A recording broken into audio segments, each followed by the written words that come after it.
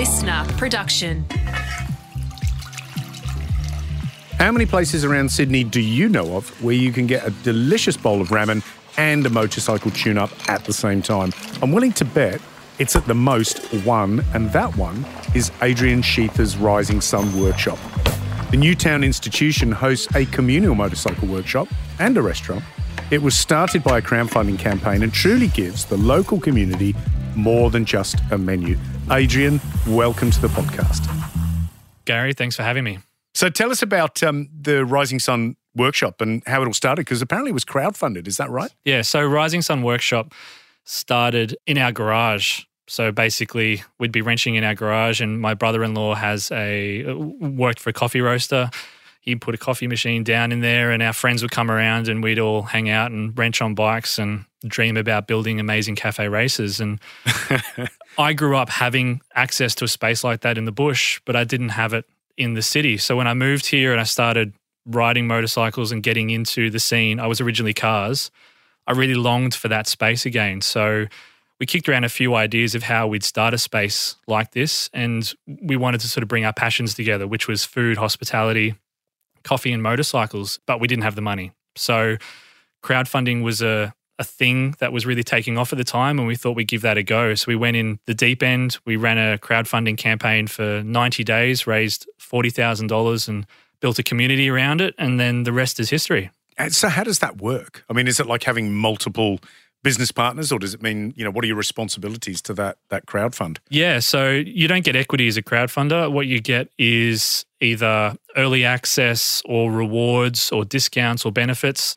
But we also engraved every single name of every single person who supported the crowdfunding initiative, and their name is on a wrench as you walk up the ramp into the venue. So you'll see this great wall of wrenches, and they're all pledges. So all their names are there, immortalised. I love that. For as long as we're in that building, yeah. Whose idea was that? That's a kind of keeper, that one, isn't it? Yeah, I think it was just something we kicked around between all of us. There's a group of us who are behind Rising Sun, and we because that was a question, why would people give us money to start a business? It sounds crazy, right? When they don't have any ownership or whatnot. But people really saw the need for the space and they wanted to get behind it. And yeah, it worked. And Newtown's got a unique feel, hasn't it? For anybody else living elsewhere in Australia other than Sydney, what does that mean to you? Newtown, to me personally, is really about acceptance and about being who you are and not being challenged no matter how you want to express yourself. It's really accepting, and it's perfect for Rising Sun Workshop. We are the only place in Australia where you can come and work on your bike, and when you're finished, walk upstairs and have a hatted dinner, right? So, and you can smell the oil and you can hear grinders and hammers. And so it really doesn't make sense when you have an expectation of what that experience should be like. But in Newtown, it works. And so when it comes to people working on motorbikes, we haven't committed to a particular style. We're agnostic. So you can ride a scooter, a Harley, a chopper, an enduro, a $200 piece of crap or a $50,000 Ducati. It does not matter. We'll accept you into the space as long as it makes you happy. Yeah. I love that. I've never heard the term wrenching. I'm obviously not that cool. I would be rubbish at wrenching. Like I need to take my bike in for a service and someone does that for me. And my dad tried very hard. But yeah, no, you'd have to show me everything. I'd be terrible. Well, that's what we do as well. So we have a lot of people who come in that know absolutely nothing, but they're intrigued, they're moto curious, as we call them, and we teach them everything from the basics, so lefty-loosey, righty-tighty, and we kind of encourage people that you can do more than you think you can, but you can't do everything. And the only way you find your limits is through the act of trying. So yeah, and have a go. Exactly. So Adrian, curious to know, does anybody ever walk into the premises or the shop and go, what is going on here? All the time. And it's something to behold. It's there's two different types. There's the ones who have heard about us and they've tried to make up in their minds what that means. And then they come in and you see them sort of capitulate for a bit. They're like, motorbikes, kitchen, motorbikes, kitchen, motorbikes, kitchen. And then they see activity and they go, oh, this makes total sense. And there's the other ones who come in and they have no idea, they haven't heard about us. They've just wandered down the back street in Newtown and seen motorbikes out the front, walk in and they go, oh, do you guys service bikes? And then they look up and then they see people in a restaurant eating, drinking coffee, having beers. And then they do the same capitulation. And they go motorbikes, restaurant, motorbikes, restaurant, motorbikes, restaurant. Oh, this makes total sense. I've found heaven. It's this really interesting thing that you can't really understand it until you experience it. When I tell people there are no walls, you can smell it, you can see it, you can hear it. People are like, but how does that work? It's like, we don't know, but it does. Love it. And how do you tap into, I mean, we'll talk about a restaurant in a minute, because obviously I've looked at the Instagram. Geez, the food looks great and totally unexpected for someone who's never been, to your place. But how do you tap into, the local neighborhood on how do you give back, or how do you encourage people to kind of tap into you and be part of it? Yeah, so we do that through, I guess, the experience of the space. We're really open around our wine selection. So we host wine dinners and we get the makers to come in and they meet the community. Same with coffee roasters, same on the motorcycle scene. And then we also contribute to the community through an initiative run by the Newtown Neighbourhood Centre, who support locally disadvantaged and housing challenged individuals. And so we have a space where you can donate at the front counter. And we also participate in a group called the Newtown Locals, where a whole group of hospitality businesses come together either once or throughout the year, and it's evolved over the last sort of 6 years to raise funds, and all proceeds go to the Newtown Neighbourhood Centre to really support an important cause in the community. Yeah, sounds like a great idea. And if anybody wants to kind of tap into that, I suppose you can, look your place up and exactly and see what they can do. How did you go through lockdown and COVID? Lockdown and COVID was challenging for us, like everyone else. I think the first lockdown, so in Sydney we've been through two. The first lockdown was interesting. So we actively made a decision at the beginning of starting our business not to do takeaway. Our food doesn't travel very well.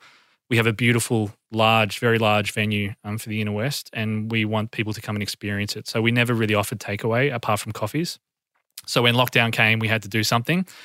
But because we hadn't signed up to any of the delivery services, everyone was trying to get on and we couldn't. So we put our heads together and started our own delivery service, because everyone who worked for us had motorbikes. And we threw caution to the wind, and there are considerations that we acknowledge but we chose not to do anything about, and we just started delivering ourselves. And so that was a really good story, and we've been working with our community since the idea started. So everyone really rallied behind us, and we became a local grocer, and we sold toilet paper and wine and butter and flour, and we did it all really. And so the community really supported us, obviously through lockdown 1. Then we got back into it. Everything was great. Lockdown 2 came and it was a different beast.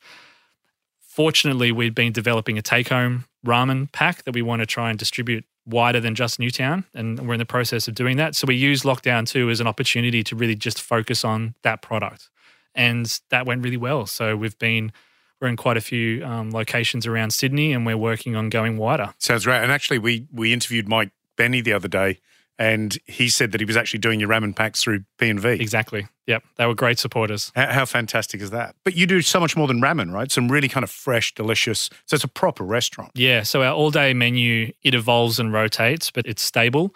And our dinner menu is seasonal. It's focused on locally sourced and ethically sourced products. My business partner, Nick Smith, and he's the brains behind our menu.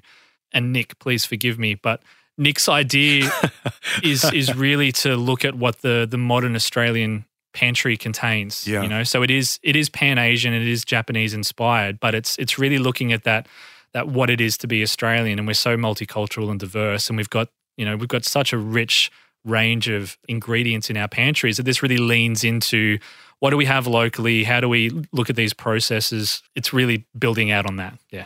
Beautiful. So what is the immediate, and maybe in a short context, what does the immediate future hold, and what are you looking like in 2022 and going forward? Yeah, well, we're just reopened, getting back into the swing of things and welcoming our community back into the venue, both to dine and to wrench. We're starting to get our events back up and running now that restrictions are being eased. So we've got our first wine event coming up, and that's sold out. And it's really just continuing to do what we are passionate about, really focusing on the wines, focusing on the fantastic ingredients that are available to us, and trying to go hopefully national with our take-home ramen packs. Hopefully you can get that down to Melbourne sooner rather than later. It sounds like a delicious year ahead as far as I'm concerned, and I'm going to try and pop in when I'm up next because it sounds fantastic. Absolutely brilliant. Well, best of luck to you and the whole team, and thanks for jumping on the podcast. No worries. Thanks, Gary. Thanks for having me. Thanks, Adrian.